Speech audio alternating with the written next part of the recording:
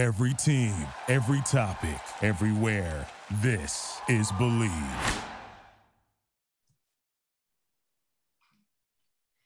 Hello, everyone. Welcome to Believe in Boston College, episode 7. I'm your host, Trevor Hash, joined by Jeremy Trueblood and Matthias Kiwanuka. Jeremy's on video. Matthias will be soon. We're ready to roll here. Jeremy's got that fancy background, looking sharp. So BC is 4-4, started the season 4-0 and has dropped 4 straight, as most of you guys know. The Eagles will look to get back on track against Virginia Tech this Friday at 7:30.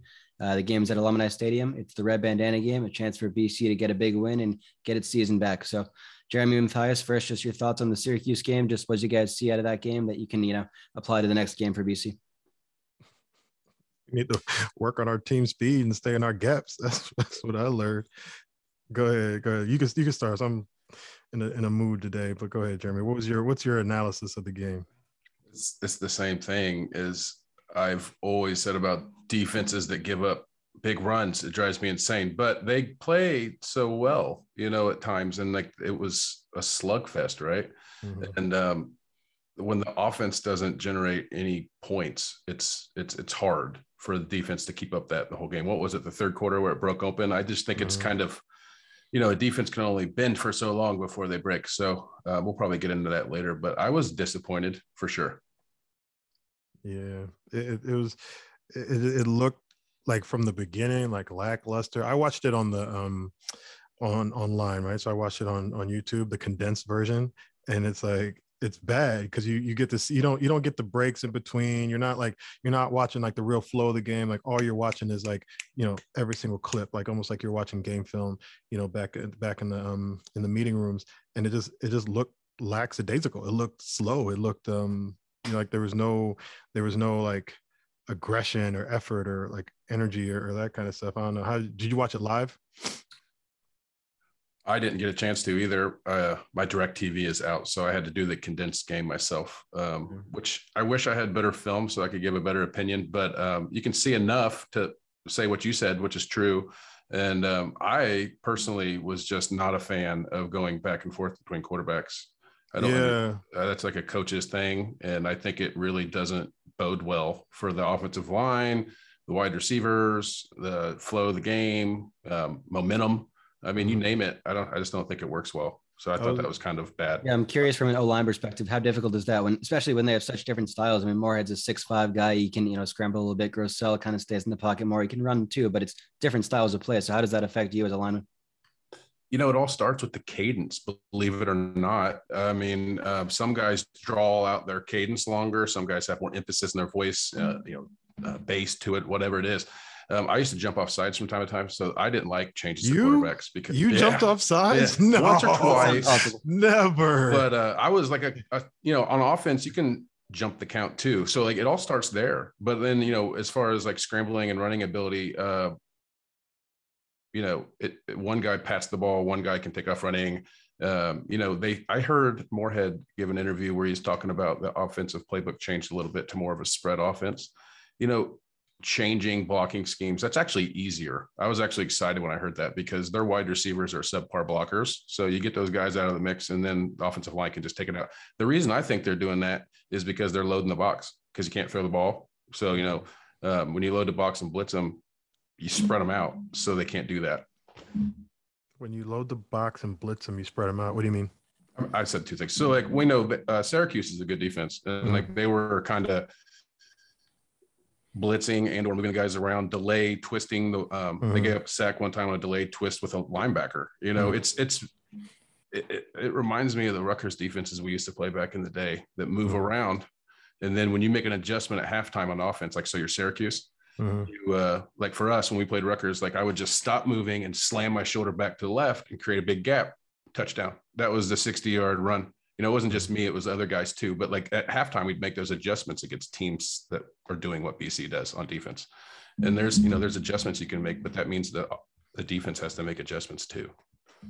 I mean, anytime you're talking about it, I don't know how it is on I mean, I know a little bit how it is on offense, but if you're going to make adjustments, it's like you need the players to not be robots. You know what I'm saying? Like you need players to understand what the defense is trying to accomplish. Because, you'll see like two guys end up in the same gap when they're blitzing, and it's like, well, obviously you're not sure who's blitzing behind you or where the blitz is coming from if you're a defensive lineman and you're in the wrong gap, you know what I mean? Or you're just being selfish.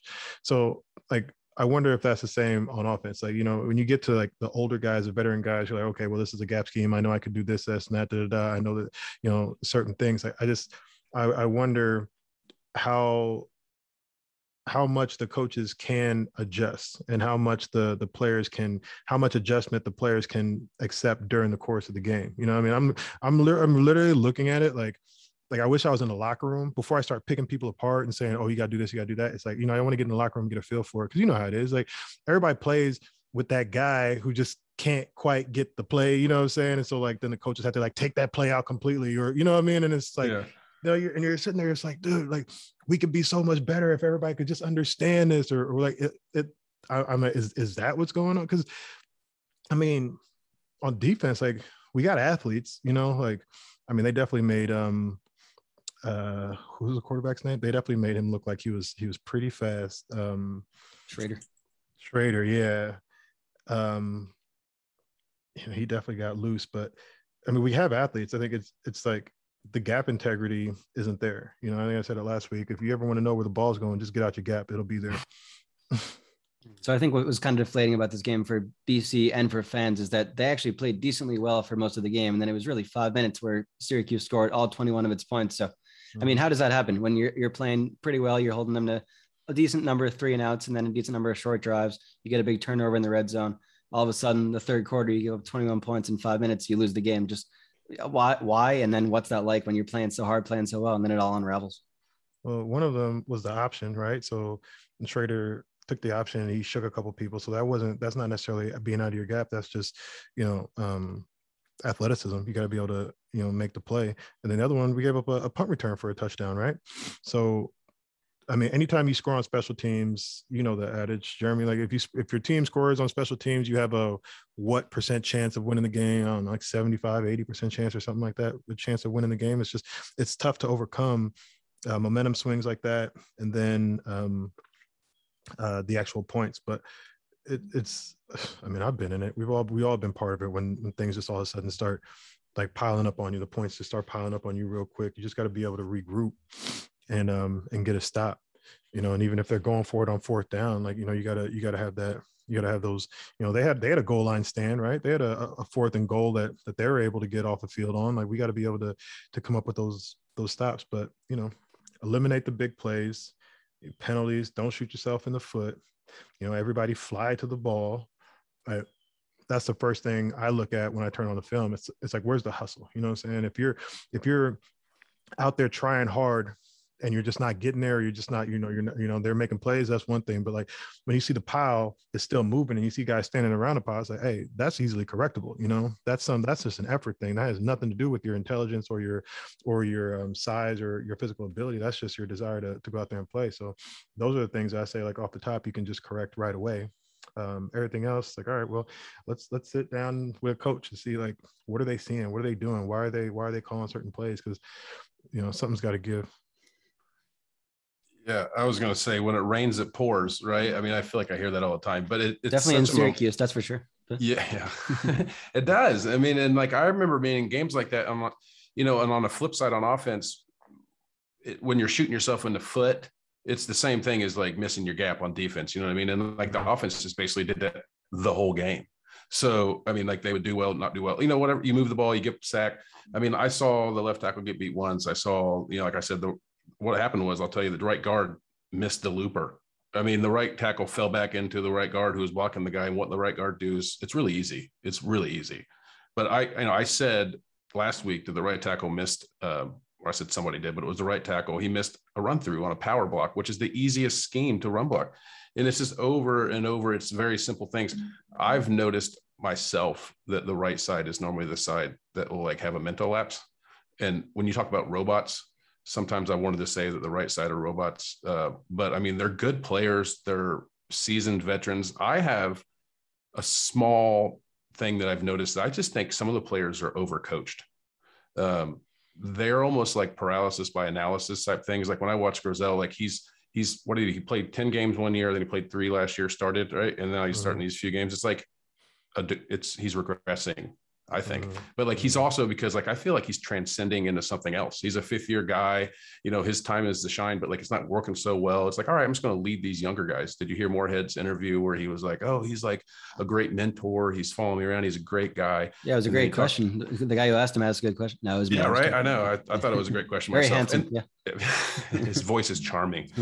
And Phil, he talked about Phil too. And he said like, Phil's a jokester. And I was like thinking in my head, I was like, yeah, he's a jokester because he's probably a little threatened. So he makes jokes at the guy, because Moorhead's really good. Yeah. You know, and he's only played 2 seasons in high school, I saw. Yep. I mean, you know, that's, I think, going to be a difference whenever he can get just settled into playing at such a high speed. He already did a good job. He took a few sacks and stuff, but it's not like he held onto the ball forever. It was, you know, like I said, some missed blocks and things like that. So I don't know. I think paralysis by analysis is a problem. And I think that happens. So like, whenever you start to think and then like too much and things go bad, it just boom, you know, it breaks open, the floodgates open. And then but look at them, they stopped it a little bit. It could have kept on going worse, you know, or downhill. So that's a testament to the, you know, the fight the guys show. Yeah, a little more about Moorhead. So I mean, it's kind of interesting. Like you said, he didn't play last year due to COVID. So he's really just started. It's not like he's been playing in 2nd grade. He started the sport late, picked it up in high school, played as a junior, and then all of a sudden he's here as a freshman. He's out there against Syracuse on the road. I mean, that's got to be pretty overwhelming. But he looked pretty poised overall. I mean, a couple of mistakes here and there, they're going to happen in your first game. But I think he's the quarterback of the future whenever Dracovic leaves, if it's after this year or next year, and probably the quarterback of the present. So just what do you guys see out of him and what stands out about Moorhead? Matthias, you go first. Yeah, I'll go back to where we're talking about, like, playing multiple quarterbacks at the same time. It's got to be difficult. And I know, you know, as an offensive lineman, you guys are taught to run the pass rushers up above the level of the quarterback. And it looked like there were a couple of times when they just weren't sure where the quarterback was going to set. Like, what is his depth going to be? You know, how do you block for somebody? You know, all of a sudden they throw somebody else in there and now you're blocking differently. So I felt for him on that side. Yeah, no, I mean, I thought he played for a true freshman. I thought he played well. I think he could throw the ball down the field. Like, he was confident, he was poised, he was, you know, standing tall in the pocket, moving forward. You know, I just don't see how you go back and forth between quarterbacks. I know it works for some people, yada yada yada. I don't see it. I'd, you know, just pick one and roll with it. If we're going for the future, then let's just go for the future and let's leave it at that. If not, then you know, then just stick with one guy, you know. Yeah. So I mean, I think that when I first saw him come into the game, I was like, yay. I was all excited, right? Because I called for it and I was happy to see it. And then he threw a dime and I was like, yeah, he's pretty good. I didn't know much about him. I just knew he looked the part, you know? And so I learned some more about him. And I think the best thing about being a blank slate type guy like that is that you haven't created any bad tendencies, habits, stuff like that, right? So he's getting all this like really good coaching, or, you know, experienced coaching, and guys that are, like I say, paralysis by analysis, but they're giving him a lot of good information to go out there and just react, which is what he's doing. And so, you know, what do you say? Something about he's been getting more reps for like 2 weeks. You know, if he's going to get some solid first team reps this week, yeah, I think the sky is the limit for that guy, Trevor. Like you were saying, like he might be the quarterback of the future. Feels pretty good, but you know, hey, 2 good quarterbacks is better than you know, having just one, because the competition brings out the best in everybody. Yep, and I think it should be noted how Grosel is, you know, the ultimate team guy. It's, you know, it's his team right now as far as we know. But then if Moorhead does start and if it's kind of his turn to take over, like Grosel is not the kind of guy who's going to pout. Great leader, great teammate. So I think that's really important when you have a guy who's willing to do that. So I think that should not get taken for granted. No, and he's probably going to get a good job after all this is said and done, because he's a leader and he's accountable and he's reliable. So, I mean, yeah, I mean, he's just showing his true colors right now. So good for him. I mean, that's something that's worth, you know, spending some time to talk about. You know, we sit and we analyze, you know, their play, right? And, you know, I love BC, you know, I'm a BC guy and everything. So I just be honest, I'm trying not to, you know, sit up here and, you know, talk BS about them and all this and that, even though there's a lot of things out there that frustrate me, but I don't think it's my job to sit here and criticize each one, unless I'm going to be in the building. That's how I feel. If I'm going to be in the building and I'm actually helping, like if I'm Beekman on the sidelines, then I'll holler at you the entire day, you know what I mean? Like, it's easy from my couch for me to sit here. But one thing I can say, you know, about Grosel is like he is, like you said, he's a team player, and that it's got to be frustrating. It has to be extremely frustrating as a quarterback to be getting pulled in and out, and to just, you know, go with it, and then to have to stand up there in front of the media and answer questions about your job security as a college athlete. You know, I did it at the professional level, but by then you're getting paid, and it's like, this is my job. Da, da, da. But like when you're in college, it's like these guys, the scholarship is not, you know, adequate compensation to sit and deal with reading negativity in the media about yourself. You know, we don't talk about the impact that, you know, that all this stuff has on an individual. Back in the day, maybe you know, a sportscaster might say something negative, or maybe a newspaper might something. Nowadays, I mean, it's Twitter, Instagram, like everything, all social media, like everybody's got a voice. Everybody thinks that their voice is important. So I tip my hat to these guys, especially Grosel, to be able to continue to lead in this climate, in this environment. Even we were before Twitter and Instagram. We didn't have to like log on and see posts. Like, you know, you had to go online, and this is when Google first started coming out. You know, you had to go online and Google yourself and see if there are articles written about you. This stuff, these things are being thrown in these kids' faces. You know, it's like, it's a constant barrage. Like, yeah, when you're up, it's great. You know, you have all the attention, but the negativity that's out there is so much, and it's so intense. Like, you know, I do a radio show, 98.7 in Sunday mornings in New York, and we're talking about it. You know, the Giants, how they beat the Panthers, and everybody's like, oh yeah, well, you know, the Panthers suck anyway. It's like, yo, like you get a win, like enjoy it. You know what I mean? Like why be negative? Why be overly negative? Why be overly critical unless you're going to help? You know, unless you're going to do something to help the situation. I just don't understand all the negativity. So that was a big tangent, but the main point was good for him for being a team player. Like, life is so much bigger than football. The opportunities that are going to come his way, you know, from being a good athlete and a better person and a good leader, a better leader at Boston College, will far surpass in his lifetime, you know, what's going on the field right now. And I hope that he can understand that, like, the value in him being a good leader and understanding, you know, his role, and being humble and taking it, you know, on the chin. Like, the value I believe that people in the business world, or in whatever industry he wants to go into, are going to find in that is going to be incredible. So it's way bigger than just, you know, X's and O's, or get the ball down the field, or don't take a sack. It's, you know, this young man as a leader is poised to do some great things. You know, I mean, this is like CEO type stuff. So, you know, it sucks. It's tough for him, but I respect it. And I believe that, you know, his future is going to be bright. I agree. You said a lot of good things there. I mean, I was writing some things down. I talk a lot. No, it's good stuff, but it was really good stuff. But it's a podcast. You're allowed to talk. Yeah, that's the best part about all this. I heard Moorhead say something about Grosel being really calm and humble. So you're right. He's a humble guy, right? Even his teammates say so. But he threw a dime to Flowers after he got back in the game, right? He's not a bad player. I mean, I have armchair quarterback things to say, and I never played quarterback. So what, you know, I just blocked for him. But I mean, I've been in the rooms long enough to hear people say stuff, and you're right. When you're playing, let's call it subpar, whatever. I mean, you're trying your hardest, but you're just not getting what you want. It's going to prepare him for life. You know what I mean? It's going to be when you're doing hard work and you're not getting a reward, and you're going to keep on doing it until you get your reward, you know, and that's what he's doing. So I'm proud of him just as an alumni, you know what I mean, of saying the right things. And when he's getting asked by the media questions, I heard him say, you know, it starts with me, all this, that, and the other. And I can tell you firsthand, I would say the same thing, but even when it wasn't my fault, I would still say that too. So, I mean, he's a good leader and a good guy. It seems like.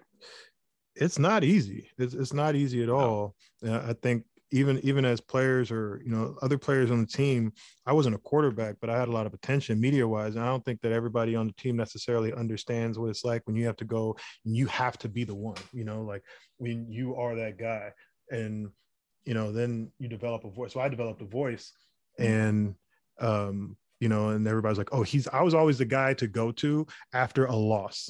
that was my role when I got to the league. It was like, oh, he's so, he speaks so well about the, like, I mean, like everybody can talk when we win, like everybody was clamoring for the mic, but like after you lose, how fast that locker room clears out. Nobody wants to speak to the media. Nobody wants to do this. So even at the professional level, it's difficult. So for somebody at the college level to be doing it, I do. But the other thing, Jeremy, I feel like your analysis is valid. Like it's okay to be critical of them. I think for you, especially because I know how much time and effort you spend watching these games. Like there's a difference. I'm sitting there thinking, I was like, okay, like how can I contribute more to this podcast? How can I contribute more, of the content and whatever. And I'm not going to sit here and, pick apart a certain guy. If a guy calls me, or like guys reach out to me, all the time, or they'll send me their footage and stuff. All the technology they have now is unbelievable how they can capture stuff. And I'll look at their pass rush and analyze, like, their get off and like where their eyes are, where their hands are, what they're usually their bucket step and like what their first step looks like and all that kind of stuff. Like I love doing that. Like I love like watching an individual's film and like contributing and helping him, give him a little couple of things to like tweak it, and giving him some suggestions on what to do in terms of, how he can improve his game, but not as much for just being overly critical of it. But sorry, I just got distracted. But the point was, you spend a lot of time watching these games. You spend a lot of time focused on the actual plays and the play calling, and you understand, like you're watching it in terms of like, oh, what's the down and distance, what are they going to call, where should they be, like where should this tackle be, like you know the schemes, you understand what they're trying to do. So it's okay for you to be critical of them. We don't need to sit here and pretend like they're great, but great people. They're great people, yeah, but at the same time, like for me, it's like, well, let's talk about like something else. So I was looking for other things that I can contribute, and that was one of them, which was their leadership and like what comes after football, and what are they, like what are they likely to do or achieve, like based on their performance or what they're showing on the field. Yeah, so that's a great segue to talk about the red bandana game. So Wells Crowther, who he died in 9/11. Former BC lacrosse player who saved many people who went up in the building and brought them out to safety. So now BC honors him wearing the red bandanas once a year. They've done it twice this year. Actually, did it on September 11th, and now they're doing it again this Friday. So I'm curious for you guys, just, what does that mean to you to, see that they're continuing that tradition, and just what have you heard about Wells over the years from your teammates and former classmates? I love it. I think it's very important to remember, I don't know if you want to call it like greatness, but like, people who sacrifice and people who suffer, like September 11th was a big deal. I was on campus. I remember, I'll tell you, I had actually finished the morning workout. And do you remember, Jeremy, like after like workouts, there was that area underneath the stadium where they had those, there was like couches and they had a TV in there. They used it during game day for like, I think maybe like a reception area or something like that. But like during the week it was empty, but they still left the couches and there's a TV in there. So I used to go down there and like watch the news before I would go to class. And I remember sitting there on the couch, I turned on the TV and there's like the first plane had already hit, but I was confused as to like what was going on, And so I got to see the second plane actually hit the tower on TV, and I remember like freaking out. And then the rest of that day was just a, whatever show. And so like the impact that it had on the city of Boston, like I remember for a while, people were running around saying that there's another plane coming to Boston and this and that. And there were so many people who in Boston at BC at the time were connected to New York and who had lost people. We had people on our team. Remember who was the quarterback we had who left? Ooh, that one hurts. I forgot his name. But we had, what's that? A quarterback? Yeah, I think it was a quarterback. No, I'll think of the name. We had a player who's older than us. We had a player who's older than us. Like his uncle had been lost, in 9/11. So like right afterwards, like he left and he went down. And there were tons of people who had family members who were either on, because one of those planes took off from Boston. So there were tons of people, like all the stories and the connections that started coming out. It was really intense. So for me, that day is a big deal. But for it to be remembered in such a way at BC, I think is awesome. I love the stories as they continue to get retold, and the selflessness for him to continue to go back in, and knowing, at some point he knew that his life was probably going to be lost, and he continued to do it. That's like, those are the attributes and the lessons that you try to recreate in football. You're talking about like, oh, this is life or death, or this is war, or it's not, it's sports, but you're always trying to invoke that kind of spirit, that kind of energy, like that. Like if everything was on the line, if it was really about, like saving people's lives, like who's going to rise to the occasion, and this is an example of a young man within our community who sacrificed in that way.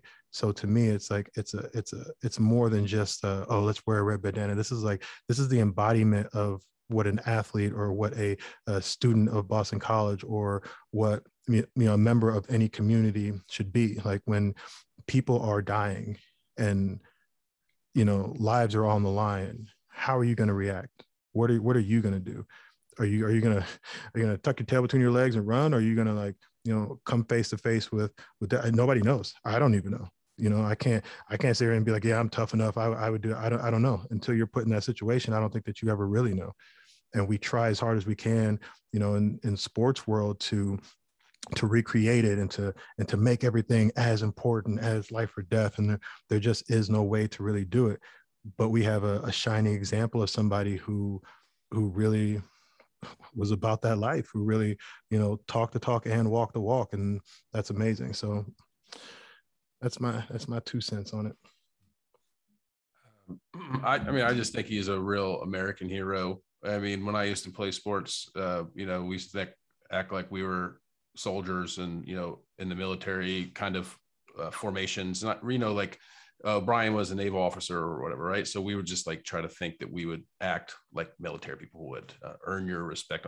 But like Matthias said, it's not anything like that, and I remember doing flyovers and NFL and stuff like that. And like just coming, all that adrenaline that happens, because you're thinking to yourself, it's like, these guys up here, you're right, they do it, that kind of stuff, right? But that's just a normal guy going about life and just being a hero. So, I mean, he's, like you said, an athlete, a former lacrosse player who just wasn't a hero.